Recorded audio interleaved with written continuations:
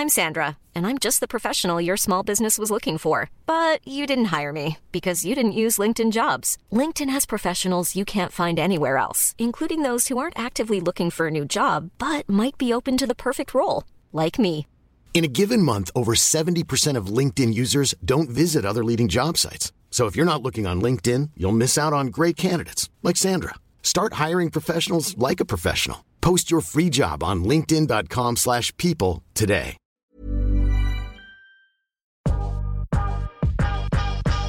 Welcome to Curious Conversations with Tully and Sarah. We sit down and chat with business owners, entrepreneurs, and some of the best conversation starters. This is a podcast about real life lessons and people doing cool shit. What's up, fam? Welcome to another episode of Curious Conversations. Yes, we're still in lockdown in Melbourne. But today we have an amazing episode for you with the beautiful Lauren White. All the way from London town. We had an amazing call with Lauren, and Lauren is literally, I said this in the podcast, but I want to clone her times a million, someone that we all need in our lives. But Lauren talks about how she started drinking at the age of 11. Yeah, she has a really interesting story. She was a drug and alcohol addict, as Tal said, started drinking at 11, rehab by 18. So she talks about addiction, recovery, rehab. She's talked with the Amy Winehouse Foundation. She's bloody amazing, and honestly, I think it's a really amazing conversation for a lot of us to listen to, because even if you don't think you have an addiction, I think it's something that we should all learn from. I think basically from what Lauren said, we all do though. Yes, I know. Yeah. Don't forget to like, subscribe, and share with all your friends. Ciao! Happy Wednesday. Welcome to another episode of Curious Conversations. So today we have a beautiful guest all the way from London town. Lauren, hi, how are you? I'm all right. How are you? It's 9 a.m. here. I know, it's crazy, and it's what time is it here? 7 p.m. And we're sipping on our cup of tea. Yeah, we are. But we're so excited to have you. What's been going on? How's life? Oh my God, honestly, life is, I don't even know how to explain life, but you know what? I am, living living my life to my fullest, trying to go day by day by, what I've got to do. I didn't expect for the pandemic to happen. So, it's gone like the whole year has kind of just gone so fast. It's almost like the whole year is gone. But I'm good. I'm dealing with a lot at the moment, which is funny because, I love to share about my honesty and my truth, but I'm trying to kind of stay positive. But also my whole experience of life is always share. So you can always help someone else. Yeah. So what I'm doing is I'm always sharing my experience. I'm always sharing what I'm going through so that another person can relate. So that's like my pay it forward kind of thing. But other than that, I'm happy. I've actually seen that on social media, Loz, and I was going to ask you, because you are so vocal about sharing and you've been saying that you've been crying a lot lately. Is it about the pandemic? Is it about life? Can you share a bit? Unknown or change? Oh, it's so funny because I got a message from a friend yesterday going, what's going on? Like, are you going through uncertainty with life or pandemic or anything? But about 2 weeks ago, I got told that my mum got diagnosed with stage 3 breast cancer. Oh, I'm sorry. And that's all right. Yeah. It's all right. I mean, that's, something that's kind of affected me because actually she had it when I was 12 as well. Yeah. And over the last month, I've actually been going through a lot mentally with my head and, external stuff that I can't control. So I suffer with something called colitis. That is like a bowel thing, which actually about a month ago I had a flare up with, so that didn't really go well. And then my sister hasn't been well and all that stuff. So a lot of these things that have been kind of affecting me. And the reason why I share about crying is because, I battled addiction at a young age. I battled mental health stuff. I battled eating disorder, and a lot of that stuff that I went through, my coping mechanisms was picking up these substances to change the way I feel. Mm-hmm. And now, feeling my feelings is so important. So for me, crying is actually, I actually praise myself. I'm like, oh my God, you cried, Lauren. Because for so many years, I bottled up those emotions. And for so many years, I actually didn't know how to cry. So now what I'm doing to deal with my problems or dealing with my stuff is I'm talking, I'm sharing, I'm crying, I'm, letting those feelings out, which actually is a positive rather than negative. Yeah, it actually is. And you've got such an engaged audience on Instagram. I think it's so important to share being vulnerable, especially during the times now. It's like, it's so important. So tell us a little bit about younger Lauren. Like, what were you like growing up as a child? Like, tell us a little bit about that so we get to know you a little bit more. I love that. So younger Lauren, I mean, I was a very kind of, wacky kind of out there child growing up. I was very loud.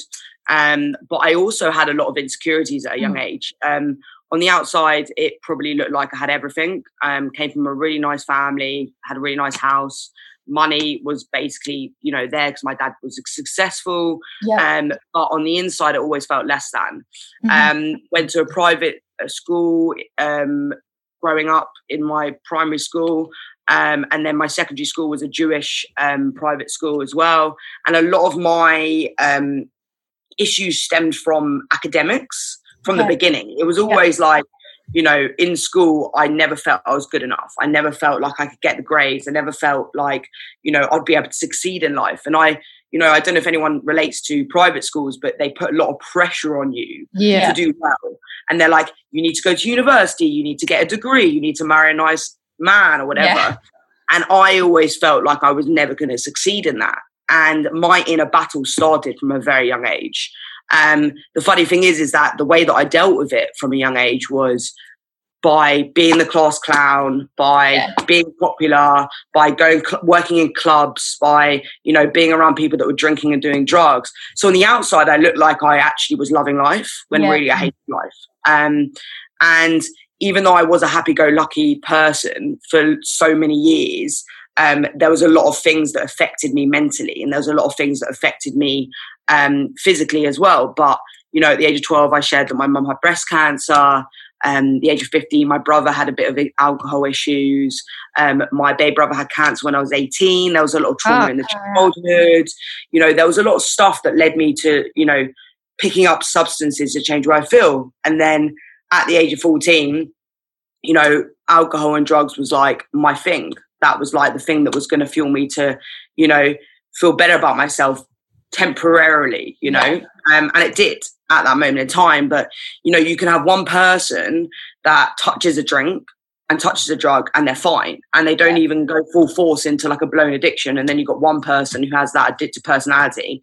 Clearly I do, and the minute I picked up a substance, changed where I feel, it was almost like that was me. That was like, I was off and running. So the ages 11 to 18 was like my years of just like partying, drinking, drugs. I had bulimia, undereating, overeating, anything under the sun to change where I feel. But really it stemmed, actually by how I felt on the inside. So it was never really about what I looked like. It was just about the inside job, because it all stemmed from my self-esteem and not feeling good enough. Yeah. I have a question, Loz. Sorry. When you talk about your drug and alcohol use, can you give us a bit of an insight into how much you were using and what kind of drugs you were using? Yeah. I mean, so I started drinking at the age of like 11, maybe less. I mean, I went to a Jewish school and there was all these bar mitzvahs. I don't know if you know about bar mitzvahs. Yeah. So everyone just celebrates and you're like 12 years old. And, I would go to these bar mitzvahs, and my first like experience of alcohol was like at 11 when everyone was getting unlimited alcohol. So I used to just drink and drink and drink and drink. I mean, at the beginning, it was just like at parties and events, but I didn't know the concept of stopping. Mm. So it would just be literally like, I loved vodka and Red Bull or vodka and whatever. So I just drink and drink and drink until I was paralytically drunk. Yeah. And if I could give, a sum of what I was drinking at the beginning, it was like, every party I'd have a bottle of vodka, and then it would go on to like having three times a week a bottle of vodka, or and like every day, you know what I mean? So and this is like it when you're 12. Yeah, it was like when I was 12, and then it got worse and worse and worse as I got older. But then, how it happened was alcohol was like my main substance, but then, I smoked a bit of marijuana and I didn't like marijuana. So I got to the point where I was like, actually, you know what? A friend of mine turned around to me and she was like, do you want to try ecstasy and MDMA? And I was like, okay, why not? So I did. So I started going to like raves, and I started going to like, parties and doing, marijuana, doing ecstasy and MDMA at like 14, 15 years old. And I didn't know anything about these drugs, but they made me feel good. Yeah. And then by the age of 18, it was like every day and every weekend. And uni, it was like every day and every weekend. Yeah. Every day you were using drugs and drinking? Mainly drinking. Wow. By the end of it. But drugs weren't really my story. Like drugs weren't I wouldn't say I was addicted to drugs, but they were part of it. That was just an outlet. So it was an outlet. It was almost like, how it would happen would it be like, I'd drink, I'd do drugs, and then my eating disorder would come into it because I would starve myself for days due to the drugs, and then I would eat loads of shit, and then I'd purge through my bulimia. So it was like a cycle that kept on going on and on and on for years. Yeah. So you checked into rehab at 18. What was the process leading up to that? Was that a voluntary enter into rehab, or is it something that your family forced you into? Yeah, it was voluntary actually. Wow. I was lucky enough to, at that time, I shared that my brother had issues with alcohol. He's now 12 years sober. Oh, wow. So he actually gave up alcohol at 15. So he was like my influence. And then my mum, and then my mum actually, she's sober. So she's now like 7 years sober. So at the age of 18, I was really struggling. I was in a controlling relationship with a guy that I would do anything for because I had low self-esteem. I was basically bulimic every day. I was drinking all the time. That was the time when my baby brother had cancer. So it was like, that was it, rock bottom. Like that was what triggered me off. And I remember just walking around my house, where I live now, and being like, I just can't do this anymore. I hate my life. And I couldn't look at myself in the mirror. Every day I was waking up, like not wanting to get out of bed. And I could see, and the thing is, in recovery, we learn about attraction rather than promotion. Like my family members never promoted recovery to me, but I saw what they had. So I saw my brother change his life around. I saw my mum change her life around. And I was like fucking dying inside. And I was like, I need help. And at that time, a friend of mine who actually lives in Australia now, she got sober and she had the same issues as me. And obviously all these people around me were getting sober and I was like, I can't do this anymore. I need to live that life. And there was something inside me, like it was a trigger point that was like, you need help. Yeah. So I called up my mum that one day and I was like, I need to go to rehab. I need help. The funny thing is she knew that I was struggling. But, how many times do you, how if someone tells you to stop smoking or drinking, would you do it? No. Wait, it makes you rebel and you want to do it more. Exactly. So, yeah.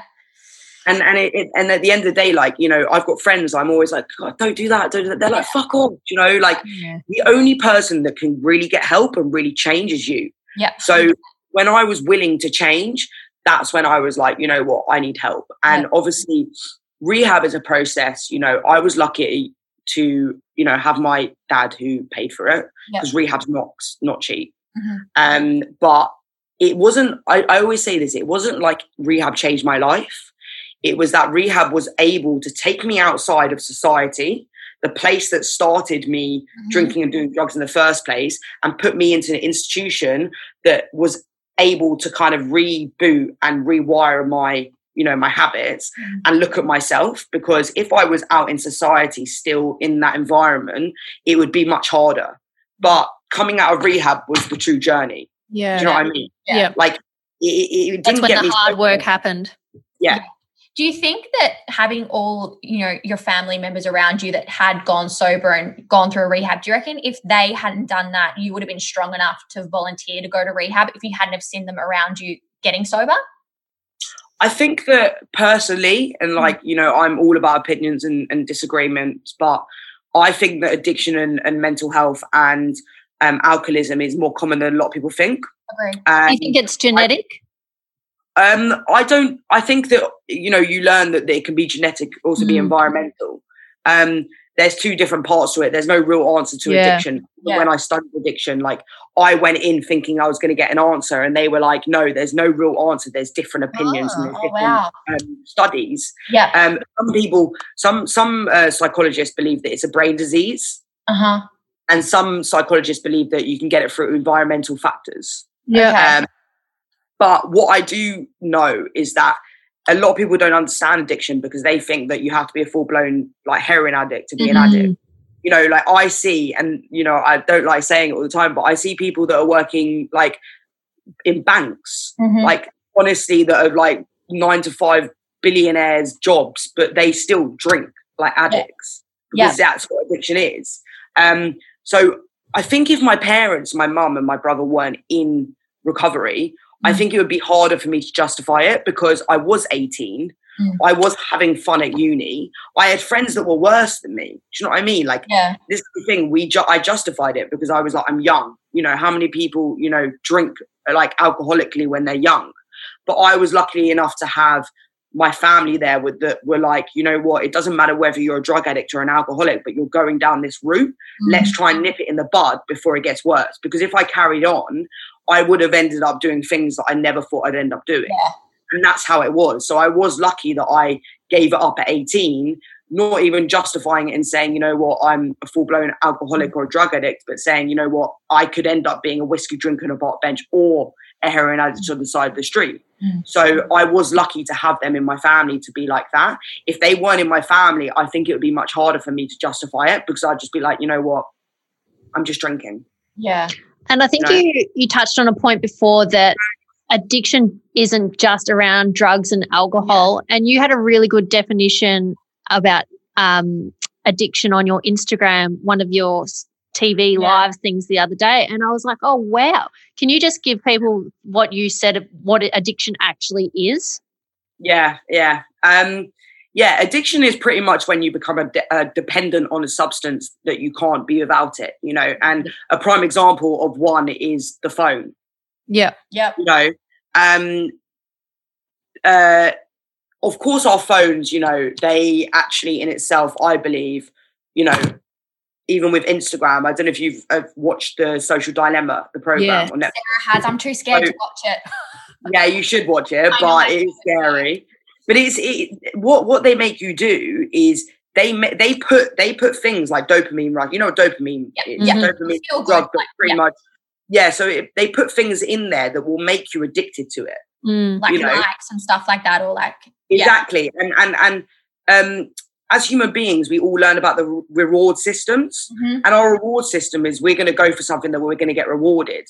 And you know, if we keep going down to the likes, we're going to start like releasing that reward system thinking, oh my God, you know what, I'm getting more rewards, and that makes us addicted to it. That makes us get that kind of dopamine kind of fix or whatever it is. And that's what obviously, you know, you get in heroin, you get in cocaine, you get in drugs or whatever, even getting sugar, which is a very addictive thing. And that's what I share about sugar being, you know, really addictive. But addiction can lie in anything. But it's all about the underlying issue to why we do it. So, you know, I can wake up each day and I can, you know, every single day subconsciously create a habit where I get to the point where I'm doing it every single day. It may not be bad for me, but I become addicted to it. Yeah. And there's a reason why I'm doing it. So, you know, even like with people with OCD, they have addictions because they're doing something over and over again. And when you do something over and over again, it becomes a habit, it becomes a behavior, it becomes a pattern. And it's basically a dependency on something. And I always share about having the awareness around it because a lot of people don't know that they're doing it and they don't know that it's bad for them, but it becomes something that they can't stop. Like coffee is an addiction if you're doing it every single day. Say that. I'm like, I think I'm addicted to coffee. Yes, but saying that, how does one who's in a pattern and a habit become aware and break the habit? That was going to be my question. Yeah. So, I mean, it's all about rewiring the brain, you know, you know, I'm doing a life coaching course at the moment. And, you know, one of the main things we learn about is neuro-linguistic programming. The programming in the brain. Each one of us is coded. Each one of us is different. So you guys will be different to each other. You guys would have a different programming that you have inside you. And it usually comes from our childhood. And it usually comes from the way that we've been brought up. But at any time, as long as we have the awareness and we have the control, because we do have the control, we can rewire our brain, but we need to do work around it. So, you know, it takes 28 days to break a habit. That's why when people go into rehab, they do rehab for 28 days. Because, you know, the minute you take yourself away from a substance, let's just say alcohol, and you start doing something different, like exercise, or you start doing different, like, you know, having a bath, you're transferring one substance for another, but it's a healthier substance, whatever it is. So instead of picking up alcohol, you pick up the phone, and you just keep doing that and doing that and doing that and having the awareness around it. And it's about rewiring the brain, rewiring those patterns and those pathways that are going to get you to do something more healthier. So that's why when I came out of rehab, for 4 months, I was without alcohol, and it was the best thing I ever did. And obviously it was much easier to be away from the substance because I wasn't doing it for so long. But, you know, the main thing around alcohol and environmental stuff is that you can go back into a bar and be triggered off by associations. So I can go into a bar and I can go alcohol. My first thing and my first instinct is alcohol. You know, and that's why for the first year, I didn't go out clubbing. I didn't go to bars. I didn't go to places that would trigger me off. But when you start to assert yourself, you start to say no, you start to do different things, and you start to actually, your associations become, no, I don't want to do it anymore. I want to go and train. And you start to feel better about yourself when you train rather than alcohol. For years and years on, when you start to do the things that make you feel better, and you become a habit and you create that habit, you go more towards the thing that makes you feel better than the things that makes you feel worse. So 8 years now, being sober, I associate alcohol as, for me, the death. Like, I can't do it anymore because I've been away from it for so long and I'm not dependent on it anymore. And I've created new habits in my life and new things to make me feel better about myself. I'm more likely, instead of going to alcohol, go to exercise or friends, because I've created that new habit and that new pattern that was obviously been more successful than the other one. But at the beginning, it's hard. You need to detach yourself from it. You need to have the awareness at the beginning. You need to, I would say, 28 days, just do something different every single day. And maybe, you know, I always say be accountable to someone, you know, like I said, at the moment, me and my best friend, we are doing this thing where I'm trying to get away from sugar. I'm not eating it as much, but sugar is it is crack. Yeah. And she wants to help her gut. So we're doing 3 weeks of eating well. Yeah. Mm-hmm. And we're staying accountable to each other. And I'm writing down each day in my journal, like today this, today that. You know, subconsciously, my body will go back to sugar. It will want to go back to sugar. But those hard times, instead of picking up sugar, I pick up the phone. That's a good idea. I was going to say, Loz, but if, say, in that 3 weeks, you do laps, do you judge yourself harshly, or you just like, nah, get back on the bandwagon? Again. What happens to people who do relapse when it shit gets hard and you're like, for fuck's sake, what the hell's going on? And you say do relapse, and how do you pick yourself back up from that? Yeah, I mean, it's hard. You know, I don't know if you know anything about 12-step therapy. No. I've heard about it. Is this something that, because I wanted to know what you learned in rehab. Is that when you're AA? No. The 12 it is. Yeah. So 12-step therapy is a type of therapy. There's different types of therapies. There's CBT, DBT, trauma therapy. You know, everyone, you know, has different types of therapy that works for them. But the main therapy that works for addicts, I would say, and what saved me was 12 steps. And it was 12 steps of Alcoholics Anonymous or Cocaine Anonymous. It's any anonymous or any substance that you choose. And it starts from a process of kind of working through these steps. And it starts at the beginning. The first one is that you have become powerless over that drug and that you need to get honest about it. And that's the first step, having that awareness and getting honest and surrendering to anything, you know. And when you become in a process of AA, you live a life of abstinence. Mm-hmm. So for me, I'm in a life of abstinence. I'm never going to drink again. That's just a fact. But throughout that process, people do relapse. Yeah. You know, I know people that have relapsed. And in the program of Alcoholics Anonymous, there is almost like when you relapse, you go back to the beginning. Mm-hmm. And that does make people feel a little bit shameful or guilty or upset that they've gone right to the beginning. But also, there's no judgment around it. You know, there's no like, you know, life is worth living and life is long. So if you have one relapse out of, you know, let's just say 2 months after drinking and doing drugs for 12 years, I think that's amazing. Yeah, I do too. Yeah. So it's the perspective of it, isn't it? So you can either sit there and because I think the more you beat yourself up about anything, you know, even like, let's just say you had a weekend of eating shit and drinking. When you wake up on that Monday and you start to feel shit about yourself, does it make you feel better? No way. It makes you feel even more shit about yourself. And then you start to self-loathe and go into depression, anxiety, and you're like, oh, fuck, I've got to do it.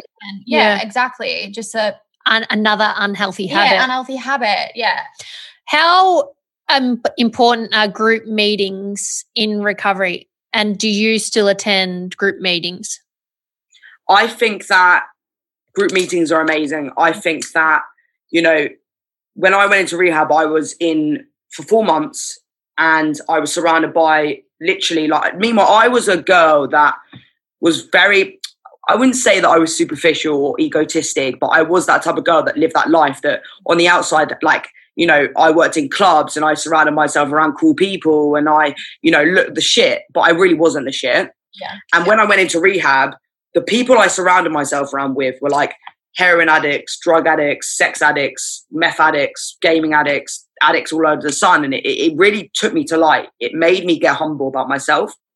And it also made me realize that I'm not alone. Yeah. Because how many people can literally be thinking that they're surrounded by so many people, yet they feel like they're the only one that's going through this. Yeah, it's so true. And for me to walk in a room and to be like, you know, identification with these different people. And actually it wasn't, so it's never really about the substance you're going through. The feelings are all the same, you know? So I can sit in a room and there can be a heroin addict, so like literally sitting there talking about abandonment and rejection issues. And I can sit there, just this little girl being like, oh my God, I relate. Same. Yeah. Just because they picked up a different substance or a substance that's way worse, we've probably been through exactly the same thing. Yeah. And that was an eye-opener for me because I actually started to feel like, you know what, I am not alone. And that was amazing. And for the first 7 years, recovery was my life, like going to meetings. It was 4 meetings a week. Even in Hong Kong, when I lived in Hong Kong, I was militant in it. Yeah. But as I got back from Hong Kong, I started to really kind of get to the point where for me, it wasn't about going to recovery meetings. I've started to believe that recovery meetings were always going to be there. When I'm struggling, I can go to recovery meetings, but I can make recovery my life. Yeah. So I live and breathe recovery. All my friends that I'm friends with have been through similar things than me. I can pick up the phone to someone at any time. You know, I wake up and I journal. I do the things in the recovery process that help me live my life to my fullest. Because a lot of the 12 steps are around like, you know, not having resentments towards people, making amends to people, prayer and meditation, having a faith, having God in your life. And I'm so big around that. So even though I don't really go to meetings anymore, I feel like I preach recovery still. Definitely. And I have a lot of people around me that are recovery based that actually, you know, I have a meeting even though I don't have a meeting. Yeah. You're so lucky that you are surrounded around those people. I just want to go back. You lived in Hong Kong for a little while. Yeah. Hong Kong, and that's where we met you, obviously. Hong Kong's quite a party and alcohol scene. How did you, like, I know you went to AA and stuff, but did you ever, like, tell us a little bit about that? It was mad. I mean, when I got to Hong Kong, I didn't even realise that it was that mad. It's crazy. Like, I've never been to a city that is like that in my life. It's almost like I got there and I had no clue. Yeah. Like, not that I'm ignorant, but I thought that everyone was going to be like Asian. Yes. No, literally. But it's such a Western city and it's like a lot of money, a lot of alcohol, a lot of partying. Like, that would have been scary for you to realize. Like, were you scared or did you feel so comfortable in yourself and your recovery that you were like, nah, man, I've got this? I mean, like, I'm just trying to think of what it was like when I first got there. I mean, the madness is that, I don't know, I share this a lot, but like about 6 months before, I checked back into rehab again. Did you? To deal with a work addiction. And I nearly tried to kill him. I nearly tried to kill myself through an overdose because I made myself physically ill. I didn't know that. I didn't know that either. Yeah. It was literally at the age of 21. I was yet again working in clubs. I was surrounding myself around the wrong people. I was people pleasing. I was self-sabotaging in just like starving myself. It wasn't even just drinking drugs. It was just another substance. And I did a lot of work around myself when I went to rehab the second time. And I was much older. So I was like 21, 22. And, you know, this rehab kind of showed me, you know, what life I wanted to live and who I wanted to be. So when I got the call to go to Hong Kong, I kind of knew who I wanted to be. And I kind of felt like I changed. And I just left the clubbing scene.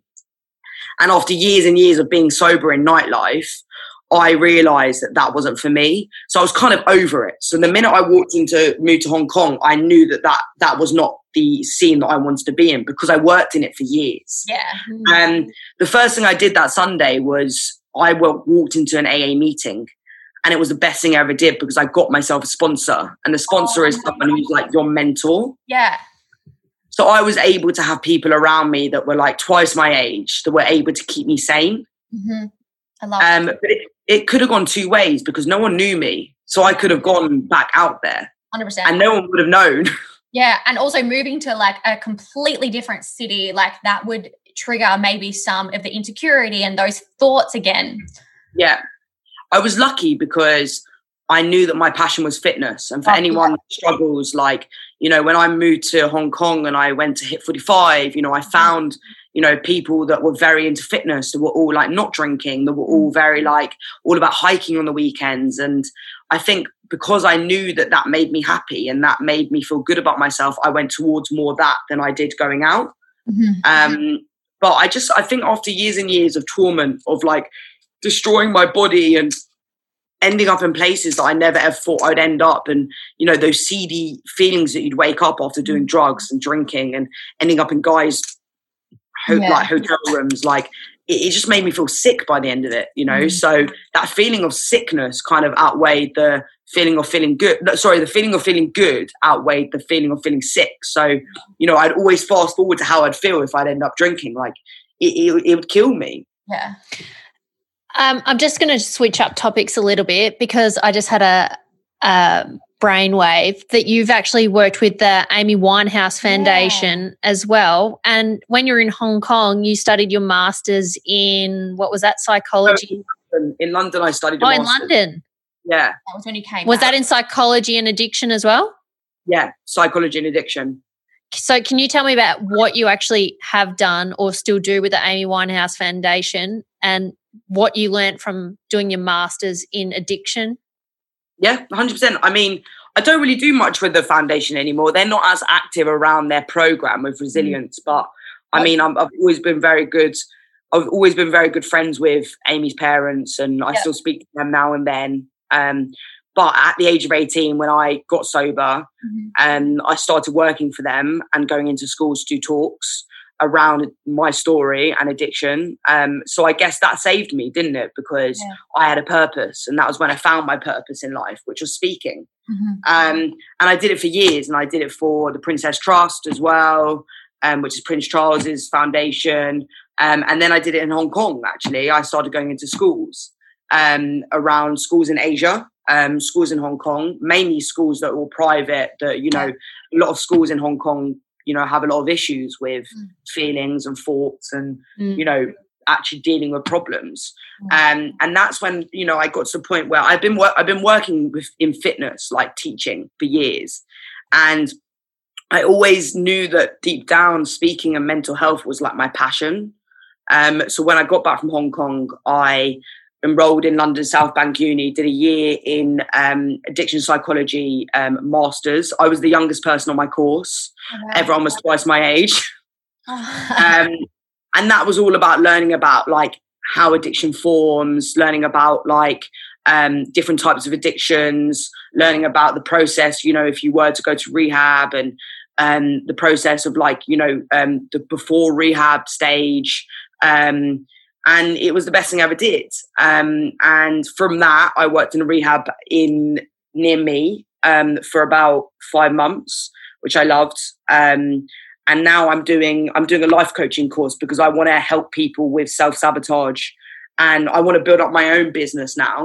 Yeah. So I've got a website coming soon. I'm working with business coach to help niche my market. So it's all coming together. Love that. With the foundation, they started me, but I think it got to a point where I was like, I want to go down my own route. And I want to help people with one-to-one coaching and help people with mainly a group setting. Because it was just schools and it was volunteering at the beginning with the foundation. Yeah, I feel like we need to clone you like times 1,000 and just have you everywhere because you're just like, you're amazing. Your story and what you do now is bloody amazing. I love it, honestly. Yeah, we need to clone you.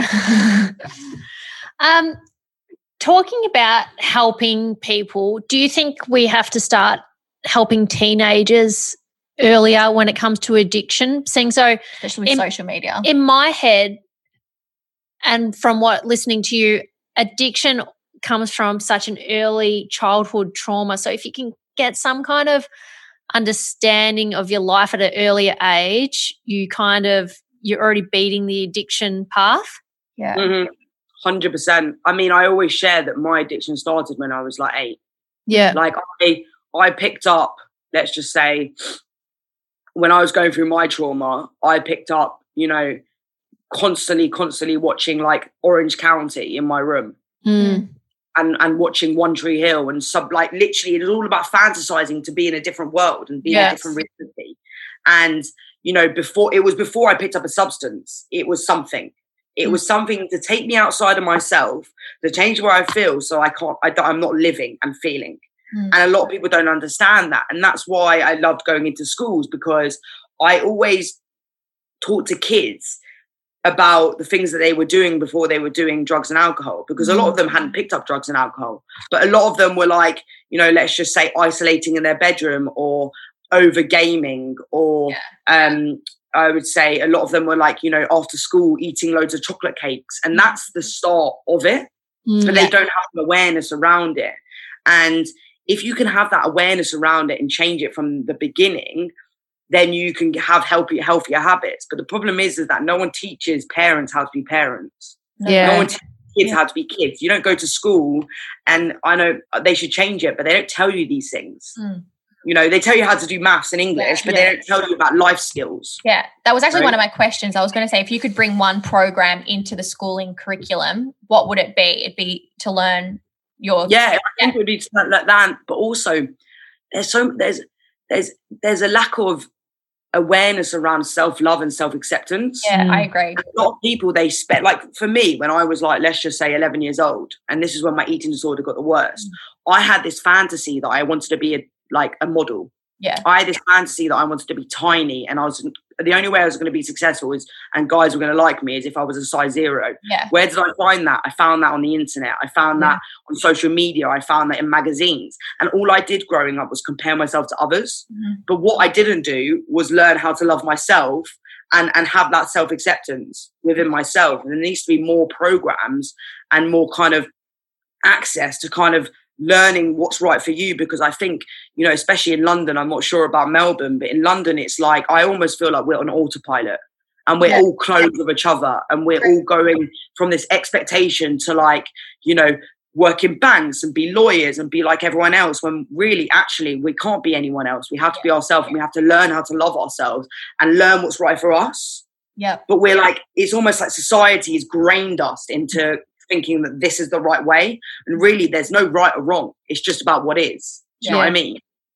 Well, that's basically how I was, and I think Tal was brought up too. Society dictates your validation in a way, and that's a horrible thing, but it really does. You think you need a good score at high school, you need to get into university, you need a good job, you need to get married, you need to have kids, and now we're like fucking 32 and half the stuff like we should have done by now, but we haven't. No, and you just got to remember that it's your journey. Yeah. But yeah, it's true. And also, like, you know, celebrate your wins, celebrate the things that you've done rather than you haven't done. Like, I'm 27, you know, a lot of my friends growing up, I'm Jewish, like, you know, a lot of them are married with kids. Yeah. And then there was an element of me, like, for years being like, I haven't found someone, I mean, obviously I've got a boyfriend now, but I haven't found someone that I want to get married to. I haven't got kids or whatever. But then again, they may be looking at me and they may be like, you've traveled the world, you've done this, you've done that. You know? And actually, at the end of the day, we're not going to have everything, but we've got to, you know, really kind of, you know, celebrate the things that we do have and the thing that we have done, because we won't be able to do everything. And unfortunately, you know, what really fucked me for so many years was this perfectionism mentality of, I need to be perfect and I need to get everything right. And I need to, you know, make everyone see that I'm this successful woman that, you know, and that's why I did write that thing yesterday being like, I have been struggling the last month, you know. I wrote a post yesterday being like, you know what, I am struggling. But that doesn't mean that I've got a bad life or I'm going through a bad thing. No, it means that I'm human. And that's what makes me human. And that, you know, at the end of the day, like, there's no point in me pretending like I'm living this perfect life when I'm not. Yeah. I think it's important, especially on social media, because we all show our highlight reel. And I'm guilty of it as well. And I try to be as real and vulnerable as possible. But yeah, I just have to say, like, kudos to you, because I'm not diminishing you, but your vulnerability is 1,000 times bigger than Tal's. 100%. Like 100%. Like, it's. I get it though. Because, I know, but I can't say that I know what you're thinking at the moment, but for me, growing up, the reason why I was so scared to get honest about my feelings and say what was true was because I was scared to be accepted. Yeah. I was scared to get honest and for people to think, because vulnerability is terrifying. It is, you know, and for so long I didn't get vulnerable. And I have a lot of friends that are, you know, influencers that, you know, have amazing big followings, but they do show that life of like living on a beach and that's what that's the problem. That's what gets them likes. That's what gets them followers. That's who they follow. You know, so when I first moved to Hong Kong, a lot of my Instagram was all about being around celebrities. That was like clubbing me, Lauren me, all about being around celebrities. And people love that. But what I did when I moved to Hong Kong was I deleted all my photos and I started to change it all and go into, actually, this is who I am. This is the real me, you know. And it was the best thing I ever did. But it's terrifying to take that step. And it's like, even yesterday, you know, writing that post is terrifying because you think that, you know, deep down, especially, you know, I work for a really high-end gym and I love the gym, but it's all surrounded by models and well-known people. And there is an element of like, oh, are they going to accept me because I'm saying that I'm like not perfect? Yeah. You just don't know. But the thing is what I've realized in my life is actually like I've become happier when people have accepted me for me and people have loved me for me, not the person that I'm pretending to be. And I'm not saying you're pretending to be that, but what I'm trying to say is that's what made me happier. But the problem is in the day-to-day society is we all, even me, even you guys, we all have an ego, and ego is not, it's not a bad thing. Ego is in us, and there is always going to be an element of fear, and ego is driven by fear, and ego is something that stops us from getting vulnerable. And, you know, the amount of times where like my ego would come out and I'd be like, look at me, I'm fucking smashing it and whatever. And it comes out and it's not because I'm egotistic, it's because I'm scared. And I'm scared to say, you know what, I'm Lauren and I'm struggling. Yeah. But it's the feeling when you do get honest about it, you know, because actually at the end of the day, it doesn't matter if you're fucking Kim Kardashian or you're Obama or whoever under the sun. Sorry, I didn't mean swear. Oh no, swear away.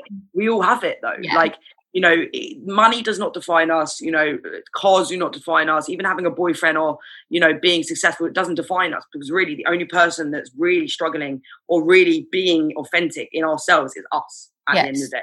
The happiness is the most important thing. Someone listening and they're like, fuck, I want that eternal happiness. What would you say is the first step of finding that self-validation? The first step always is awareness, you know. So I always say to someone, you know, pinpoint the problem, pinpoint, you know, what's going on in your life, So if you feel like you're unhappy, you have to actually sit with yourself and be like, shit, why am I unhappy? Is it because I'm comparing myself to other people or what? Yeah. Okay. So it can be anything, you know, like I personally think that at the end of the day, the reason why a lot of people are unhappy is because they're not their authentic selves. And, you know, they've become someone that they're not. So they've tried to keep up in society or tried to compare themselves to others or put a lot of pressure on themselves to have a high-end job or make loads of money or whatever. And I think, you know, the first thing is always to go back to your authentic self.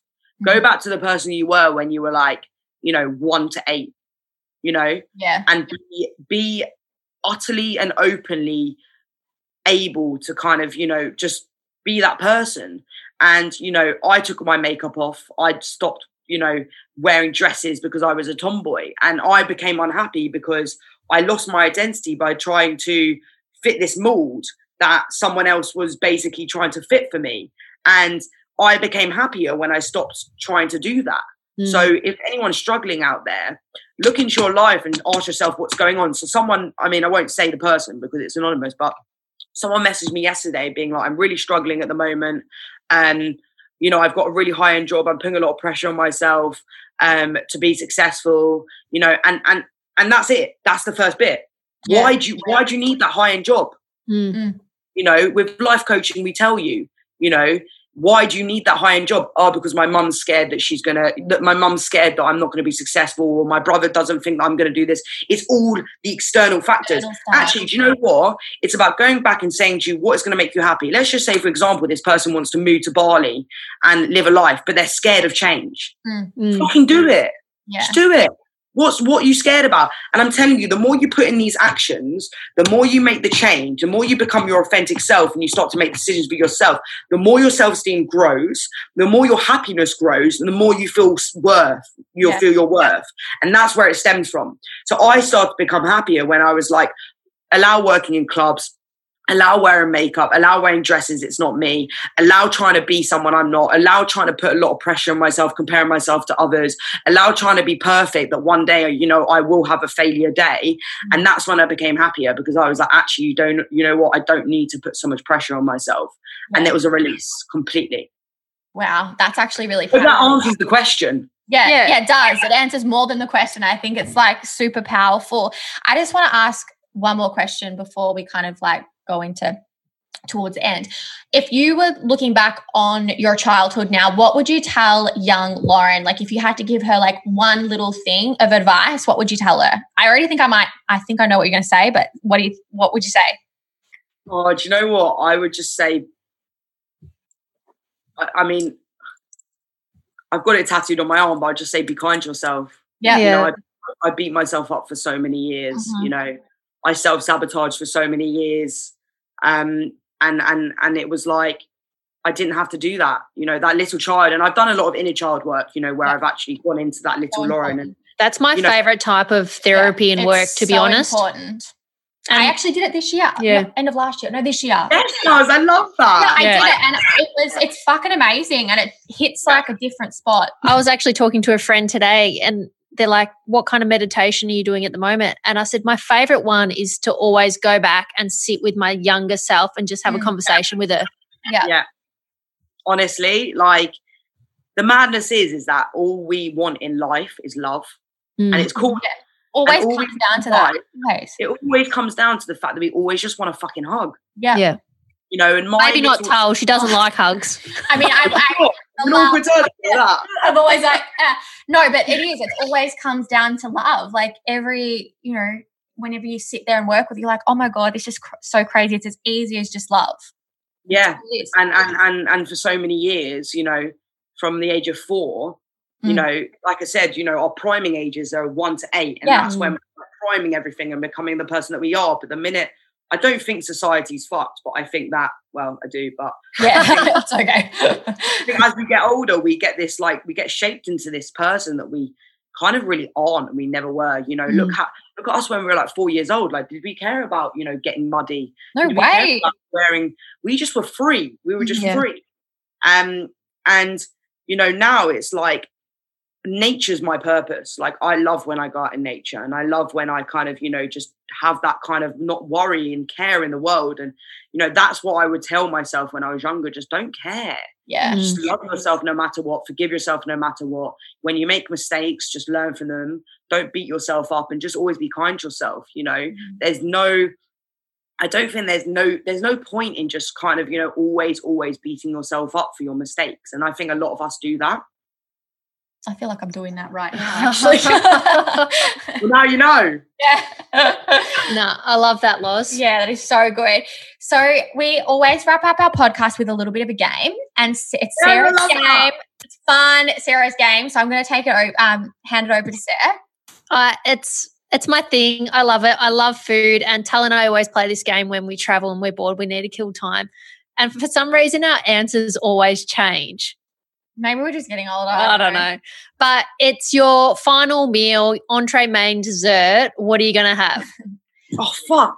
I know but it's like, it's the best question because you really get to know someone and it really makes you think and you get right into it. It's so good. So entree, main, dessert. Okay. So entree would be, I don't even ask why. I don't even know why, but I love pate.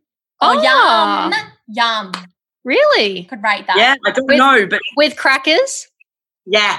Yum. Oh, cheese. Yeah, yum. Main, don't ask, but I love salmon. Oh my God, we just had salmon for dinner. Yeah, we did. Yeah. So salmon's the best, but then again, I love a prawn. I love a linguine. Oh, yeah, good. It's your dying meal, so you can have both. It's fine. Oh, yeah, that's true. I love both. And then for dessert, a cheesecake any day. Oh, from the Cheesecake Factory. I fucking love cheesecake. Like, I love the baked cheesecake. I don't know why. Like, done. Done. Right, you guys know. Yeah, fuck. It's my favorite. I could eat it for breakfast. It's like so good. Well, Loz, thank you so much for jumping on with this. And honestly, I think you are going to make such a big difference in this world and 100%. Helping people. And I can't wait to see what you do with your coaching, and I hope everyone can jump online and follow you. Yeah, definitely. But also congratulations, 8 years sober, but I'm sending you big love to you and your mum and your whole family in this time, and I hope your day picks up. I know, you're a bloody legend. Like I said, I wish we could clone you times a million. And when we can travel, we're coming to bloody London. I know. You can come to London again. Me. Yeah. Come to Australia. Not now. But yeah, thank you so much, and big, big love.